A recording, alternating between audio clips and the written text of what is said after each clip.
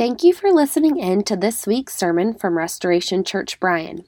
To learn more about Restoration, you can find us online at restorationbryan.com. We are so grateful for all those who are able to listen online, and we pray the message encourages you and challenges you as you draw closer to Jesus. If you are not already connected to a local church, we would love to invite you to join us for worship. If you are listening from another city, we pray that this message is a great supplement to your walk with Christ, and our hope is that you would have a gospel-centered local church that you call home. Thanks again for listening. Hebrews 11:6, it says this. It says, without faith, it's impossible to please God. For whoever would draw near to God must believe that He exists and that He rewards those who seek Him. And so at Restoration, we're finishing up our core value series, our foundation series.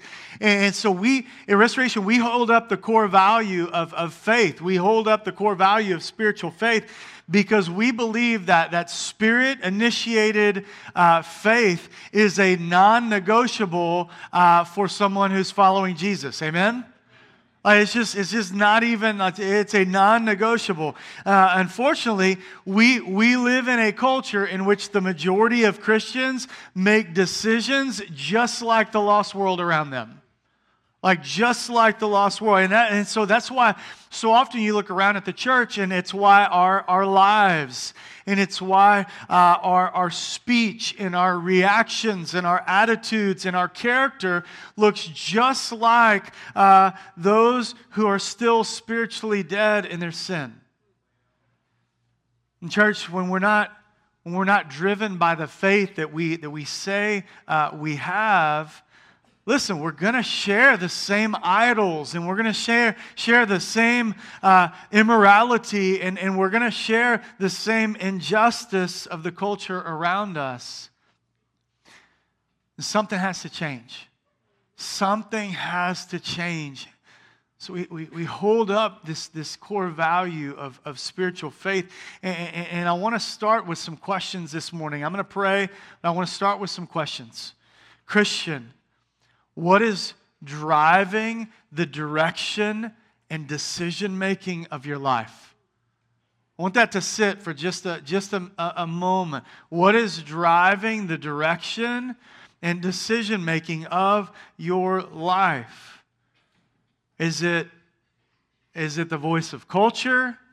Is it your own kind of human desires and human discernment? Maybe you're being driven by fear right now, and you know it. Maybe you're being driven by these same ideologies and idols that the culture is clinging to. Or Christian, does your decision-making, check this out, does it flow from your relationship with Jesus? Does your decision-making flow from your relationship with Jesus?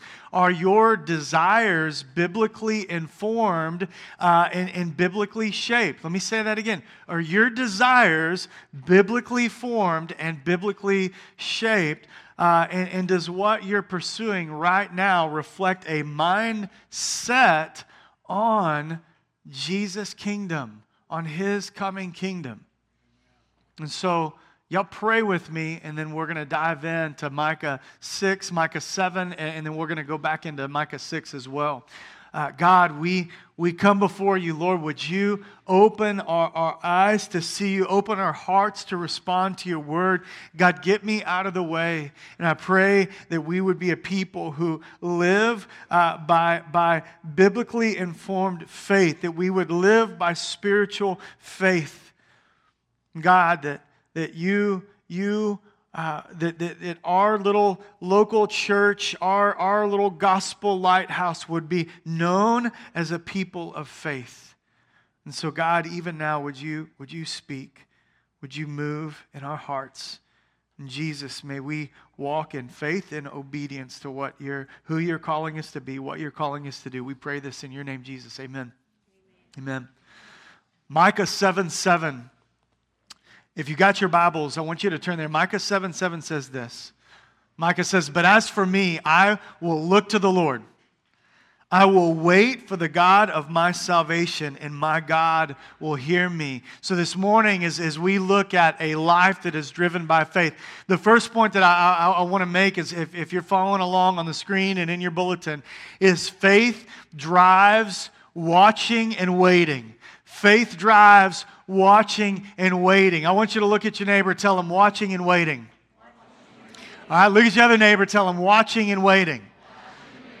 Church, we have far more in common with Micah's day than we may care to realize. And let me say this. No, listen, America is not God's chosen nation among all the nations. We're not living under a theocracy. However, the same things that plagued Judah, the southern tribes of Israel, plague our country, and they don't really appear to be getting any better. Okay? And so you look around our culture, and much like Micah's day, idolatry abounds, right? There's idolatry all around us. Just like in Micah's day, like we have obliterated God's design for sex. We sacrifice and we discard our children because they're an inconvenience and an impediment. We ignore issues of biblical justice, and we trample over one another with our words, with our actions. And then we look around and we look within ourselves and we look to our fallen leaders for all the solutions to our woes. Just like in Micah's day. And the reality is that there's not enough education, there's not enough money or skilled decision-making in the world that will remedy our problems.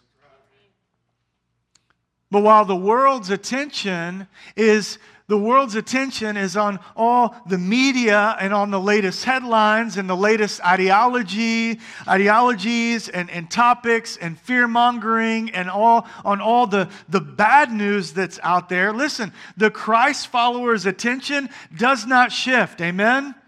Listen, Christian, your attention it's not supposed to shift. Your eyes are supposed to be on Jesus. Your focus is we talked about this last week. Your focus is supposed to be on the Word, the unchanging Word of God. And this is why Micah, he starts out in verse 7, he says, But as for me, I will look to the Lord. I will look to the Lord. Look at your neighbor, tell him, look to the Lord. Now Micah starts off verse 7 with the word but. And so you got to understand that conjunction is there for a reason. But why? See, up to this point, if you're rolling along in Micah 7, really all through Micah, but it builds. Last week we said this in verse 2 and 3 of Micah 7. You're rolling along, you get to verse 2 and 3 and it says, the godly has perished from the earth. There's no one upright among mankind. They all lie in wait for blood, and each hunts the other with a net. That sounds delightful. Their hands are on what is evil. Check this out. Their hands are on what is evil, to do it well. The prince and the judge ask for a bribe, and the great man utters the evil desire of his soul. Thus they weave it together.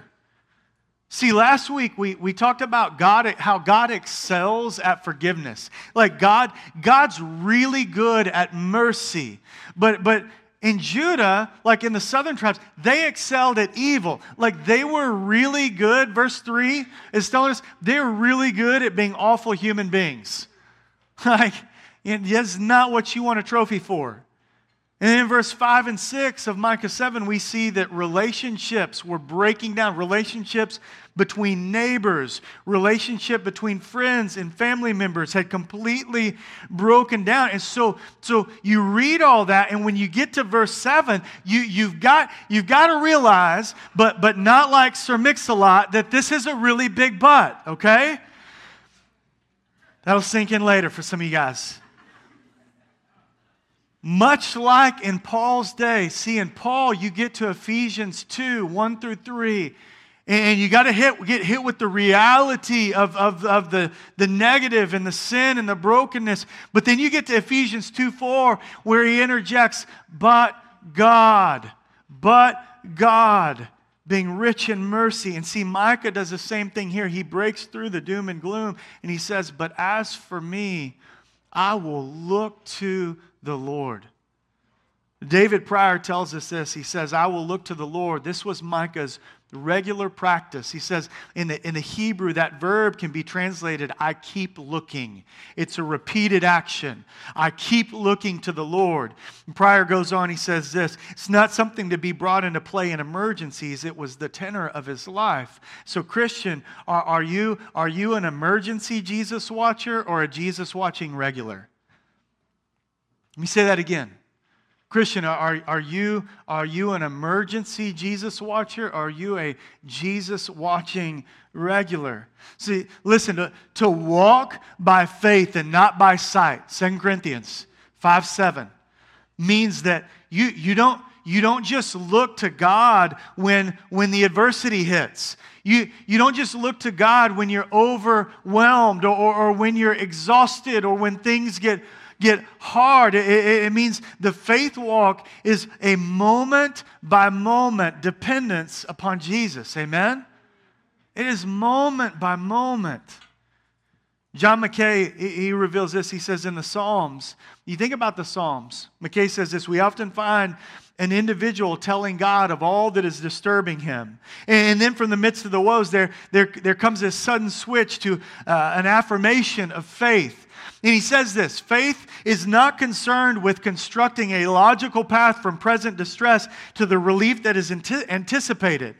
Mackay says, instead, it affirms the reality of God's control even over the dark circumstances that surround, and trusting in Him looks expectantly for His intervention.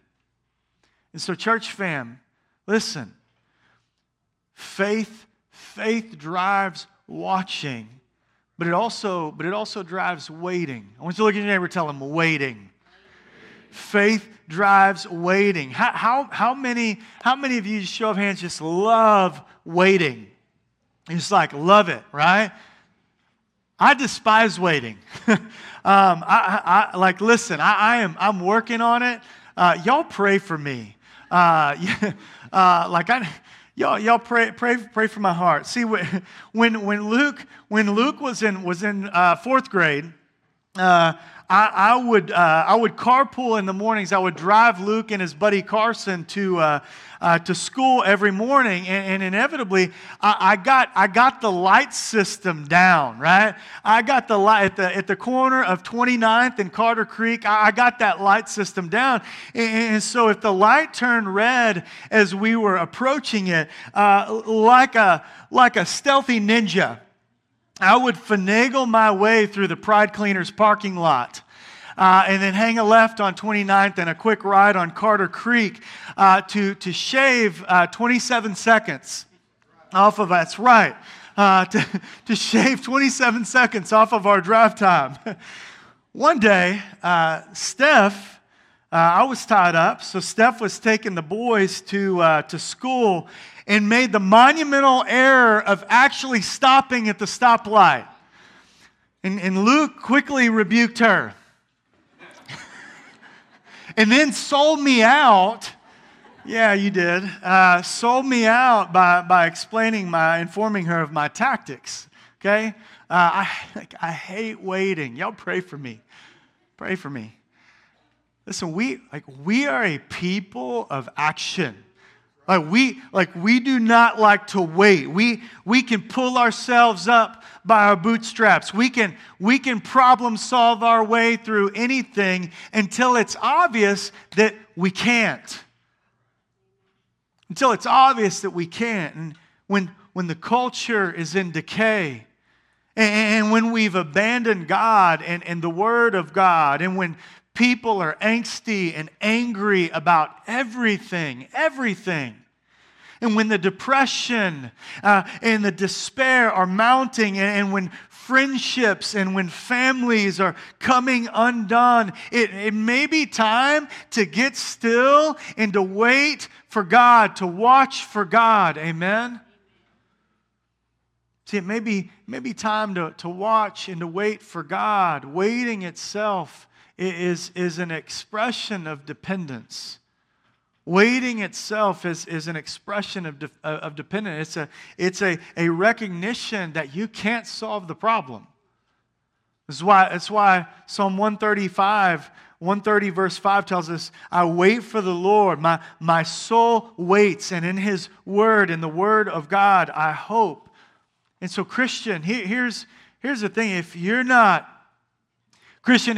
looking expectantly for God's presence and for God's provision and for God's power in every situation, you're probably relying on your own strength. You're probably relying on your own strength. If you're not willing to wait, you'll probably keep settling for the low-hanging fruit of man-made solutions, but that's why you're not experiencing the supernatural in your life. That's why you're looking around going, man, I just don't sense the presence of God. It's because you're not willing to wait on the Lord. See, faith drives watching and waiting. Second thing this morning. As you look at the second half of verse 7, we see that faith drives prayer. Amen? Faith drives prayer. I want you to look at your neighbor and tell him, faith drives prayer. Look at your other neighbor, tell him, faith drives prayer. Micah, see, at the conclusion of verse 7, Micah makes a statement, my God will hear me. And the implication is that Micah was a man of prayer. He saw through the noise. He saw through the nonsense of a depraved culture. And he recognized that without God's intervention, man, Israel was sunk. He knew that there was no hope for Israel unless God intervened. And that's why as things went from bad to worse in Judah, Micah wasn't one-dimensional. He wasn't just a justice warrior. He was also a prayer warrior. Amen? He was a prayer warrior. Richard Phillips says this. He says, think about Elijah. Like Elijah in his despair in the days of Ahab and Jezebel, Micah will draw near to the Lord. He'll lift up his heart in fervent prayer. And while he waits for God's answer, he knows that God hears and that God's salvation is drawing near. And Richard Phillips goes on, he says this, revival always begins with a renewed commitment to prayer. Revival always begins with a renewed commitment to prayer. Indeed, when the Lord opens our hearts anew to prayer, the first sign of revival is at hand. This last week, I was going back through the book, the Kneeling Christian. And if you've never read that book, you need to get a copy. But it's an unknown author who published it anonymously, and the author tells us this about prayer. He says, he or she realize that there is nothing the devil dreads so much as prayer? His great concern is to keep us from praying. The devil's great concern is to keep you, Christian, from praying. And the author goes on, he loves to see us up to our eyes in work, provided we do not pray. He does not fear because we are eager and earnest Bible students, provided we are little in prayer. I read a story from years ago from the publication Today in the Word, and the story went like this. It said that early African converts to Christianity were earnest and devoted and regular in their private prayer life and their private devotions. It says each one reportedly had a separate spot in the thicket where he or she would pour out his heart to God. And over time, the paths to these places became well worn. And as a result, if one of the African believers began to neglect prayer, it was soon apparent to the others. And they would kindly remind the negligent one, brother, sister, the grass grows on your path. Christian, does the grass grow on your path, or is it worn out from your knees hitting the ground? Does the grass grow on your path, or is it worn out from your knees hitting the ground? See, we cannot settle for a norm of prayerlessness, church. We can't settle for that. Church, our lack of prayer exposes our lack of biblical faith. We don't pray because we've reduced our relationship to this like one-way monologue instead of a two-way dialogue with God. Like so we receive the word through being in the scriptures. We're in community, and we receive the word. We hear God's voice through the word and through our circumstances and through community. But then we don't raise up our voice. We don't cry out to God and try to align our hurts in our heart and our hopes with His will.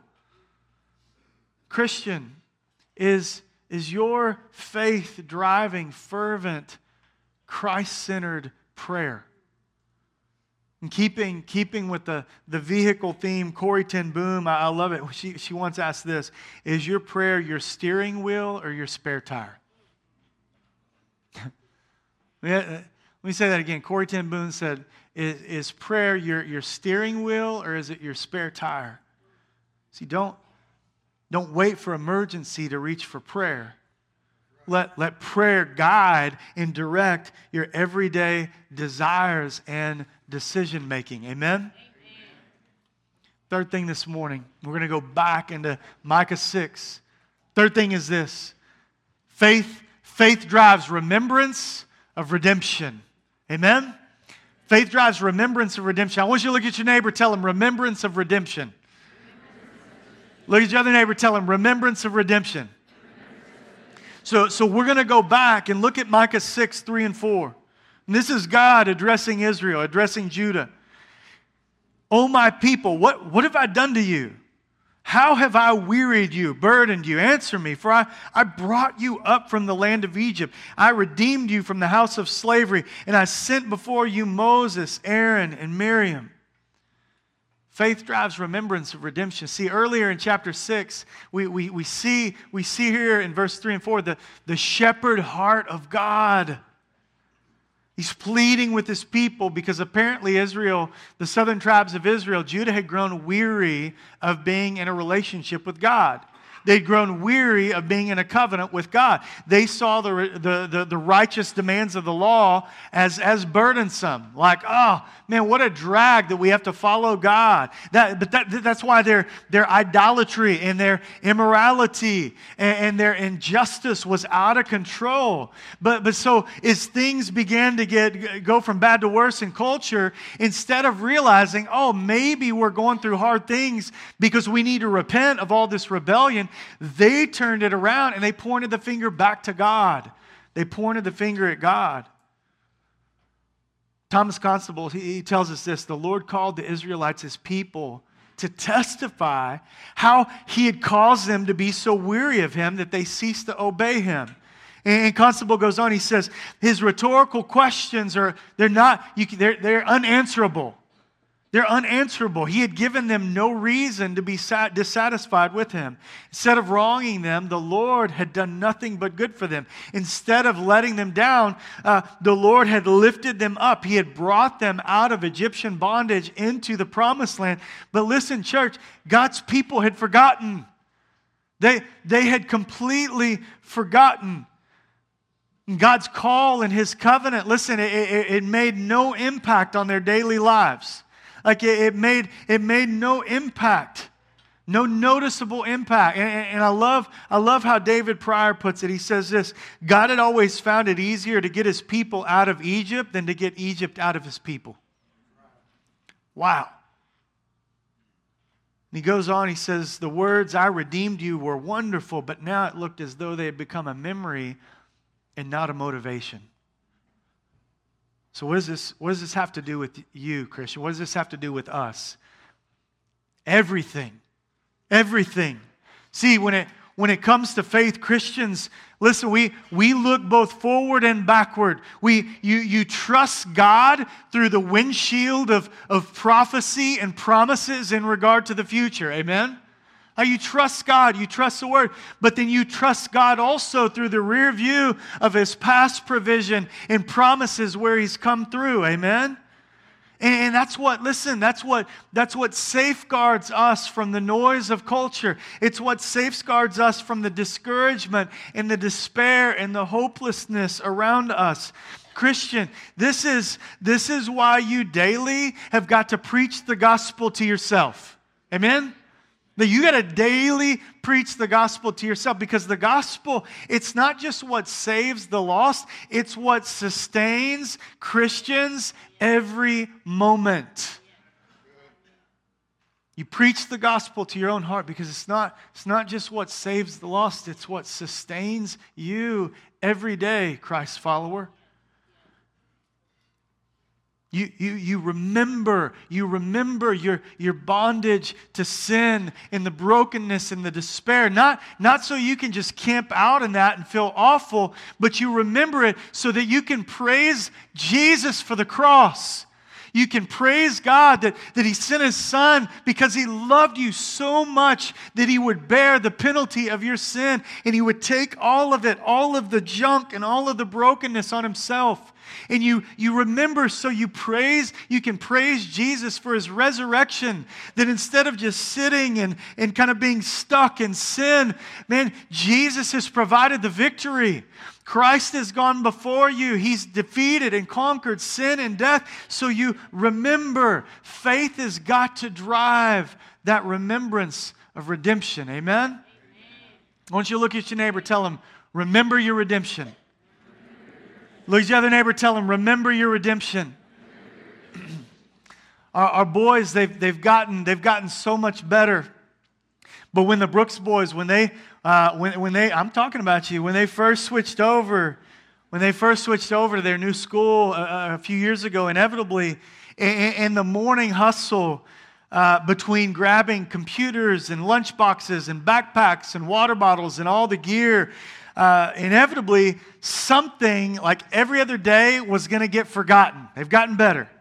And without fail, we would roll into Driveline, and I would look back, and one of the boys would have this like forlorn, like exasperated look on their face, and it's like, I forgot my Chromebook, or like I forgot my lunchbox, which would often result in two things. One, a super thoughtful, gracious remark from yours truly, pointing out their utter failure. To grab one of the four things that they need literally every day. And two, it would necessitate in a second trip, usually taken by mom, to retrieve said item. And of course, through it all, I was the picture of just graciousness, godly patience. No. But as a parent, think about this. If you would dial in to those little spiritual lessons that God is constantly trying to teach you, parents, you would realize in those moments that you're getting a glimpse of your own spiritual forgetfulness when it comes to your Heavenly Father. That's me. That's me. That's you. But here's the good news. God knows that His children are forgetful, right? Praise God, like He's actually made provision for this. This is why everywhere Israel went, they set up rocks of remembrance. They set up those Ebenezer stones so they could remember, oh man, remember when God came through over here. This is why they had the Passover. Oh my gosh, remember when the blood covered us and we didn't have to die. This is why they did the Jewish festivals and the feasts.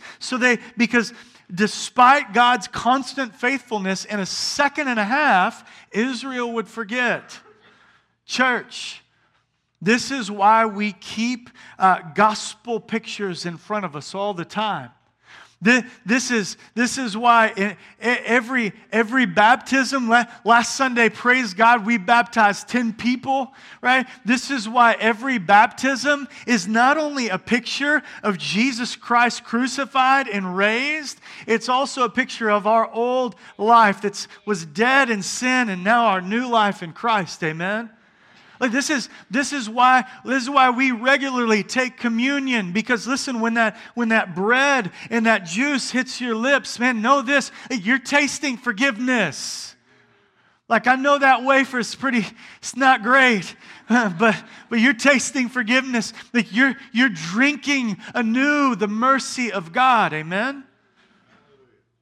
And we're reminding ourselves of our redemption. We're reminding ourselves of the Savior's love, that He sacrificed Himself for you, for me, for all of us. And so, Christian, like, what are you doing to remember? Like, do you journal? Like do you write down, do you jot down the scripture that has impacted your life in a hard season?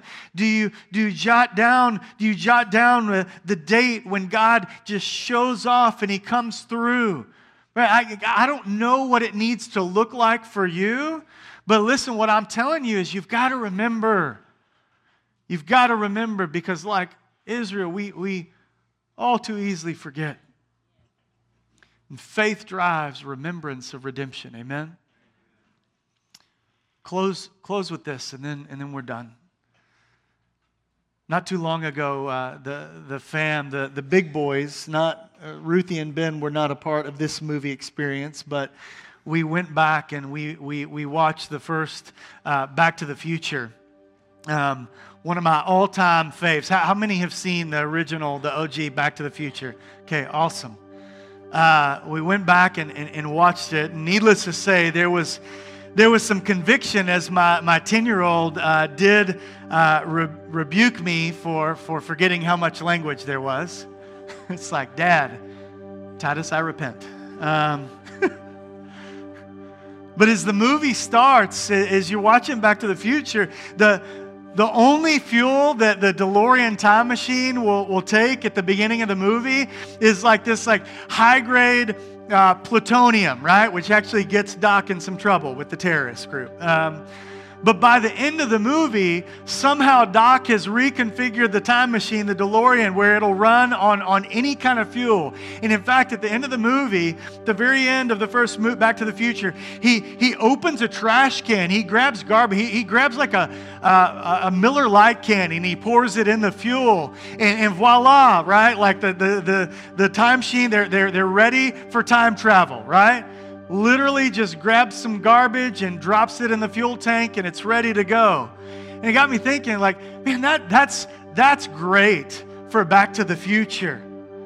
That's great for Back to the Future. But listen, Christian, you can try to fuel your life with the garbage of this world, but you will not get anywhere. And you will not advance the kingdom of God. Because your life, by God's design, must be fueled and driven by faith.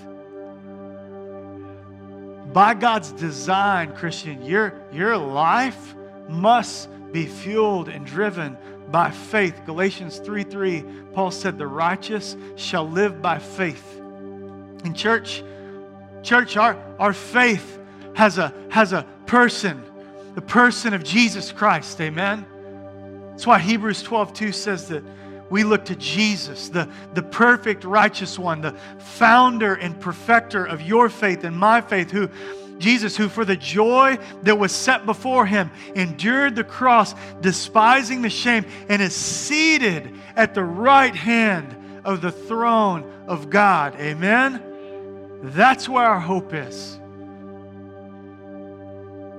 And so the question is just this. Is your life, is your life driven by faith? Y'all pray with me this morning.